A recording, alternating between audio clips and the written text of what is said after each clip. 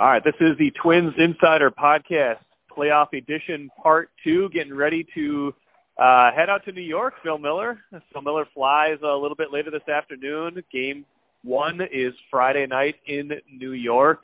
We heard a lot from Rocco Baldelli and a few players yesterday as they kind of prepare and hopefully try to train, although weather isn't really cooperating with them that well if part of the mission is getting some of these guys, some of these injured guys, some of these other guys, making sure they don't get rusty. The weather's not exactly cooperating here locally, is it? No, and that was time to think back 10 years when everyone was wringing their hands about what will we ever do if the Twins make the postseason and they're playing outdoor baseball in October. Is Minnesota going to cooperate? I know there are a lot of people pretty nervous over in the Target Field administration offices about next week and beyond. For now, it's just it washed out at a workout yesterday. I think they're going to get a short one in today, and the weather is supposed to be cool, but fall weather, not wet in New York. So they'll get an official workout in on Thursday, and then go. And now we're just crossing our fingers, hoping for no snow. Yeah, well, it's supposed to be good here next week. I don't think the division series is going to be the problem. Looks like it's going to be like in the mid-60s for Monday and Tuesday. So, yeah, ALCS and World Series, if it gets to that, could be a little dicier. So, happy problem for them to have, though. I would imagine if they get there, sure. That would mean they've beaten the Yankees for the first time in forever. That would mean they've won a playoff game or 3 for the first time since 2004. Their streak is now 13 straight playoff losses, and Rocco Baldelli doesn't really care about it, nor do any of the players. Let's play a clip, actually, right off the bat from yesterday's news conference where Rocco talked about, basically he was asked, do you consider playing in Yankee Stadium intimidating, especially in the playoffs? And, basically he said no, and I disagree with any premise that it might be. So let's listen to that really quick. I don't find it intimidating at all. I've been a part of many games in that ballpark, and been a part of many great efforts in that ballpark, and winning efforts. So I don't see it. I think that the fans and everyone who have followed the Twins for a long time have watched and potentially watched every game that the Twins have played, have many thoughts about these types of games. But as far as our players and our clubhouse, I don't think any of our guys care one bit about what has happened here previously. And I think our guys are about as confident going into this series as you can be. Okay, Phil, so what do you think? Is this just, any team is going to have this bravado or has to say this going into the playoffs, or do you get the sense that Rocco and these guys really believe it, that there's, no reason to fear or, have trepidation about this any more than just a regular game in a regular stadium? Well, I don't think that the Twins know until they take the field. I think every team is going to say that they're not intimidated, and I don't think they feel like, oh, I'm so afraid to go to Yankee Stadium. It's not really like that. But the truth is, they're going to hear about. It's been 15 years since you've won a playoff game. It's been 15 years, 0-13. They're going to hear about that every day until they do it. So I don't know that anybody feels like, oh, we can't do this. But the truth is, the past 2-3 years, there have been times when the Twins, admittedly a worse team than this one, has looked a little intimidated in Yankee Stadium. Has and the form it takes is that. That when things go bad, rather than stopping it and turning it around, it kind of piles on. It kind of gets worse, and that's kind of what they have to fight in this. And it's not a matter of like Rocco says, we don't care about the past history. I think that's true of every team. As Trevor May was putting it in the clubhouse, it affects you until it doesn't. Those streaks go on until they don't. The Red Sox broke the curse. The Cubs finally won a World Series, and this streak will end at some point. But they are going to hear about it. I think that this team is pretty strong-willed and pretty confident that they can beat the Yankees, but it's a lot easier to say than to do, and we'll see what happens when they get behind. Do they become the Nationals like last night, or are they the Brewers and kind of let the moment get away from them?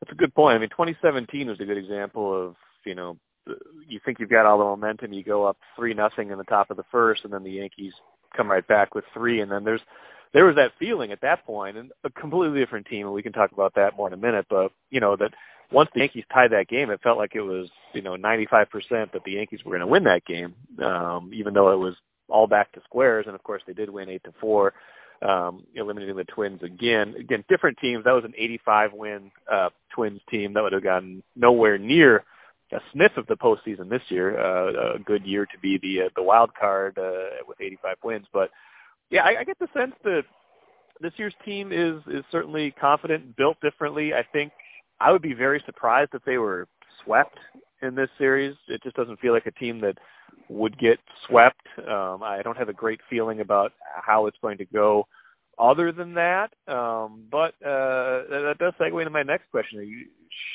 Should they be afraid of the Yankees, or is this a pretty beatable Yankees team despite 103 wins and 306 home runs?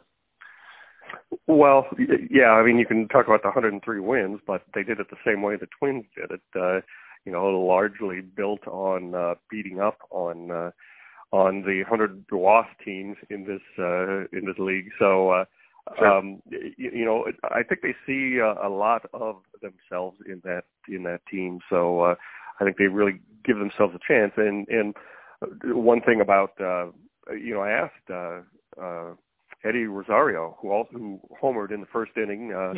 Let's see, it went Dozier home run, Polanco walk, and Rosario home run up 3-0. And Rosie said, we definitely were going to win.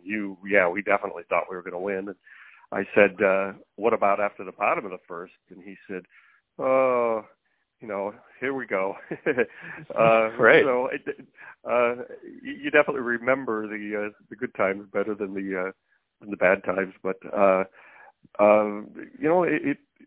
the one thing that they do have going for them is it doesn't take. This isn't a team, as we know, that needs 3 singles and a double to score a couple of runs. Sure. A walk and one of their 17 home run hitters, and there's a couple of runs. I really think that the feeling that we can score in every inning is really pervasive on the team, that they're used to everybody contributing. They ended the season with C.J. Cron, Jake Cave, and Jason Castro homering, and none of those guys had homered in September. And of course, they came through when they were looking to win the home run title. So that feeling, the fact they score so quickly and occasionally so often, I think really help keep any thoughts that any game is over away from them. That's a good point. They don't feel like they're ever out of a game, especially even just watching them observationally.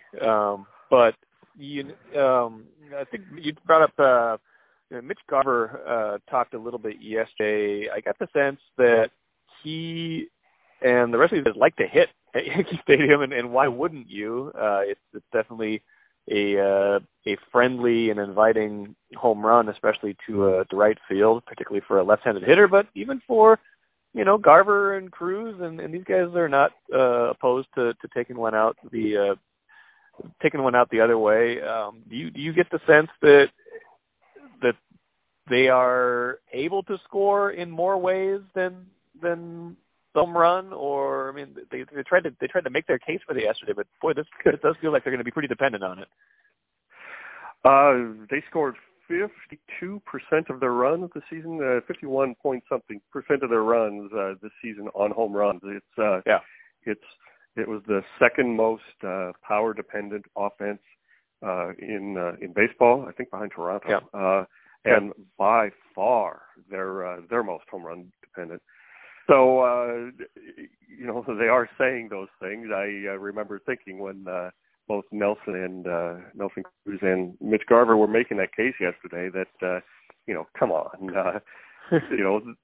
They can score runs the other way, but that just isn't really how much it works. And afterwards, no. I said to Mitch something like, the Yankees bullpen is well known as a shutdown bullpen. They've got Britton and Chapman and some great arms out there. And Mitch said, yeah, that's true, but one pitch. Is they catch one pitch in the strike zone and it's gone. Sure they are going to score runs on they do hit a lot of doubles and they are going to score runs other ways, but who are we kidding? This is a team that wins with home runs, and so are the Yankees. There's nothing wrong with that. They're pretty proud of that. And so I do think the team that hits the most home runs is going to win. And that is kind of a pathway in the postseason. I think there's kind of a misperception out there that as you get into October, you need to play more small ball. It's actually the opposite. I mean, I think the numbers will bear it out that there's less scoring for sure in the postseason because the pitching gets better, the bullpens are short, things get shortened up, but the percentage of runs that are scored on home runs goes up. Because so it's a good thing to hit a lot of home runs, especially in the postseason. So that bodes well for both teams, which is an interesting thing. One other I thought interesting thing from Rocco yesterday was basically, I don't know if it was a little bit of hyperbole, but basically saying the Twins bullpen right now is as good as he's ever seen a bullpen or something of that nature. That was it was just puffing up his guys, and they certainly are pitching well, but I don't still feel like that's an edge for them in the series. But am I wrong about that? No, I don't think so. It will be interesting to see that how those guys perform at the end. Obviously, is the important part. He is right that the bullpen is on quite a roll now. Best ever. I don't know that that was necessarily for our consumption.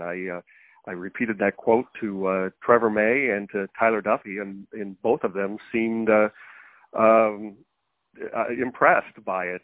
Both, I think it had the effect that Rocco might have been looking for there. Right. The truth is they've been getting great middle relief too from Trevor May and from Zach Littell, and I know those guys are pretty confident.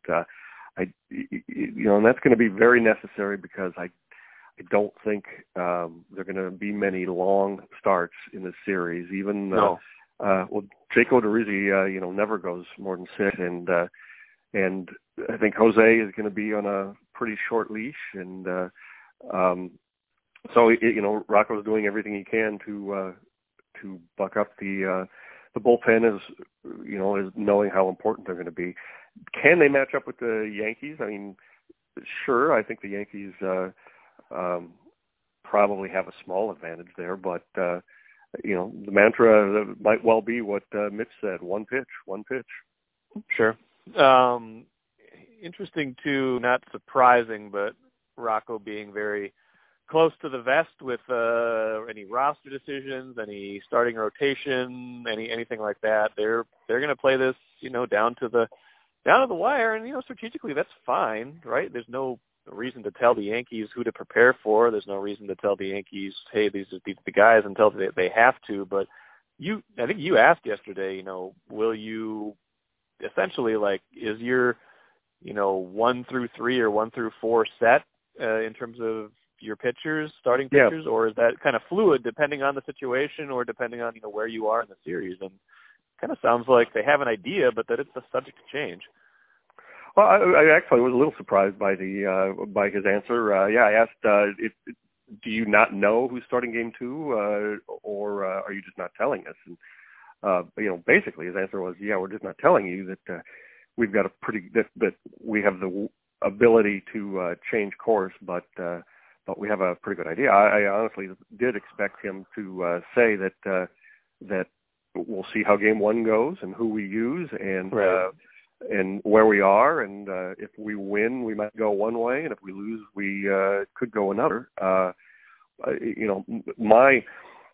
How does that play out in real life? My thought is that if they win game one, maybe Jake Odorizzi pitches game three in Target Field. If they lose game one, maybe they make him pitch Saturday in Yankee Stadium because you cannot afford to get down 0-2. But he said we're going to go into it with a pretty good idea, and maybe that's true. He did mention we're going to be flexible. But there's, as has been the case all season, there's a lot of secrecy about our plans, and it's unusual because it's a kind of a below the radar change in baseball. It didn't used to be that way. There was much more feeling of courtesy among the managers, I guess is how they would put it. Less gamesmanship, more, less of a football thing where, we don't want them to see our plays. And, I go back to standing in Rocco's office. I was just going to bring that up, in Cleveland in the doubleheader when Terry Francona calls and clearly annoyed to ask Rocco, who's pitching game two? I mean, that is the extremes that they're going to go to, and I said, you're just going to make us speculate, and he says, well, that's what you're good at. Well, one thing I hadn't really given much weight to, but given how thin their starting pitching is, would you see a scenario where they asked Barrios and Odorizzi to pitch on short rest in 4 and possibly 5, or do you think they're gonna wait on that? They wouldn't do that because of Barrios hasn't been particularly good on short rest and whatnot. I don't think they would. I think they're big believers, and I think there is a lot of statistical evidence that short rest is counterproductive. That seems good, but there are a lot of examples in the postseason of throwing that out. I don't think they would ever start Jose in Game 4, say, and move him up a couple of days. He is much better on an extra day rest than the rare times that he's had less. It is the postseason, and especially lately, there's quite a history of starting pitchers coming in on their throw day, and in pitching an inning or two in relief. And they did that recently with Kyle Gibson when he was still in the rotation. So I think that's a possibility. Especially Game 5. Which would be next Thursday in the Yankee Stadium. That might be more likely that maybe Jake Odorizzi, depending on how he's feeling, comes in. You do have to win the game in front of you. You don't play the long game that much. So that sounds counterproductive to would I use Barrios a day early, but I think the evidence is pretty strong that it doesn't work. And none of this applies if Madison Bumgarner is on your team. Yeah, that's true. Or if Michael Pineda didn't get a suspension. I mean, it's a lot of hindsight. That's not going to get him anywhere at this point, though. They got to do with what's in front of them. Boy, it'd be interesting to see what they would do if, a good problem to have again. But if they got to a Game 5, used both Barrios and Odorizzi for heavy-ish workloads and won that game, how they would approach the ALCS that would start 2 days later. Back-to-back games. I don't know who they would be ready to throw in those two games, but that would be, again, you've got to win the game in front of you. You worry about the next round if you get there. Position players, don't know what's 100% real at this point, but you could see that Rocco seemed pretty optimistic about Luis Arias yesterday. Is that fair to say? I guess, he's a little hard to read. He did say that Arise is, is weight bearing on the ankle and is working hard. That's still 3 days out, so that is good news. It did make me feel more than ever that he might be on the roster but not in the lineup in Yankee Stadium, and with the thought that by Monday at Target Field he is himself again. It was all. And then I was struck afterwards. Max Kepler, basically proclaimed himself 100%, and Marwin just kind of laughed off, and he says he's fine, he's ready to go. So they are almost 100% healthy. Speaking of Marwin, I'm like 99% sure I saw him in the Skyway yesterday walking his dog on the way to Target Field. Yeah, that seemed plausible. Yeah, it's a little dog. Yeah. Yeah. He's that dog is around clubhouse. He's and after games, he's got 2 little kids who are always wearing Gonzalez jerseys, and they chase the dog around outside the clubhouse. So nice. Yeah, that's probably him. My eyes were not deceiving me. Last thing, and then we'll cut out. Aside from Arise, I can't remember what's the Yankees. Have they said their rotation yet? Have they said their 1-2 at least yet? Do we know? No, I don't think. I don't think that they're willing to give up much more if Rocco's not. Things could change at the Thursday press conference. Baseball traditionally, and we were doing some discussion about this. Baseball traditionally has the manager and next day's starting pitcher hold a press conference the day before every game, and so we were saying, how's Rocco going to handle that? Apparently, bring all 13 guys out. We were told tentatively that the press conference in New York will have Rocco and Taylor Rogers, who very well may pitch on Friday, and then Saturday's starter is Rocco going to hold a press conference to tell us who Saturday's starter is before Friday's game? I will cut him slack there on the on the notion that maybe he doesn't really know. The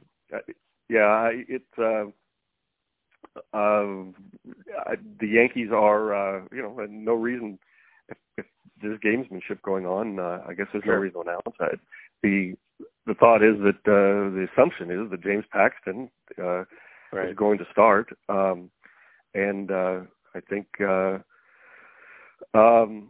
after that, there's been a lot of talk in New York of Tanaka being in the bullpen. I don't know if that is the plan. He gives the Twins some problems, so I would think that they would like to use him. But those are the guys we're expecting to see. J.A. Happ probably in Target Field on Monday. Okay. Paxton, he's lefty, yes? Or is that when I'm thinking of Happ? Yes. Yep. So that would mitigate. Paxton and Happ are left-handed. That mitigates the need necessarily for rushing Arias, because you imagine if Paxton is the game 1 starter, that's maybe Scope's game anyway, given he mashes lefties pretty well. So, okay, I guess the way the pitching breaks down could give them a little bit more flexibility with how they use Luis and not needing to use him right away. I mean, I know he hits both sides well, but Scope is more likely to start against a lefty anyway. Well, and that brings up one more point, too, is that the Yankees have a pretty left-handed pitching staff. Chapman and Britton, both of their knockout late-inning guys are left-handed. Paxton and Happ are going to get starts, and I would assume, and they're left-handed. And the Twins do mash left-handed pitching pretty well. That has been that's been a season-long pattern that they certainly hope continues, and in fact that's what I was talking about with Mitch Garver when he said one pitch. The Chapman and Britton are left-handed, but he's looking forward to seeing himself and Nelson Cruz and Miguel, Miguel Sano at the plate against those guys in the late innings. Well, we'll see. Friday night, first game. We'll do this again not long after they play again. But Phil, safe travels, and we'll chat with you soon.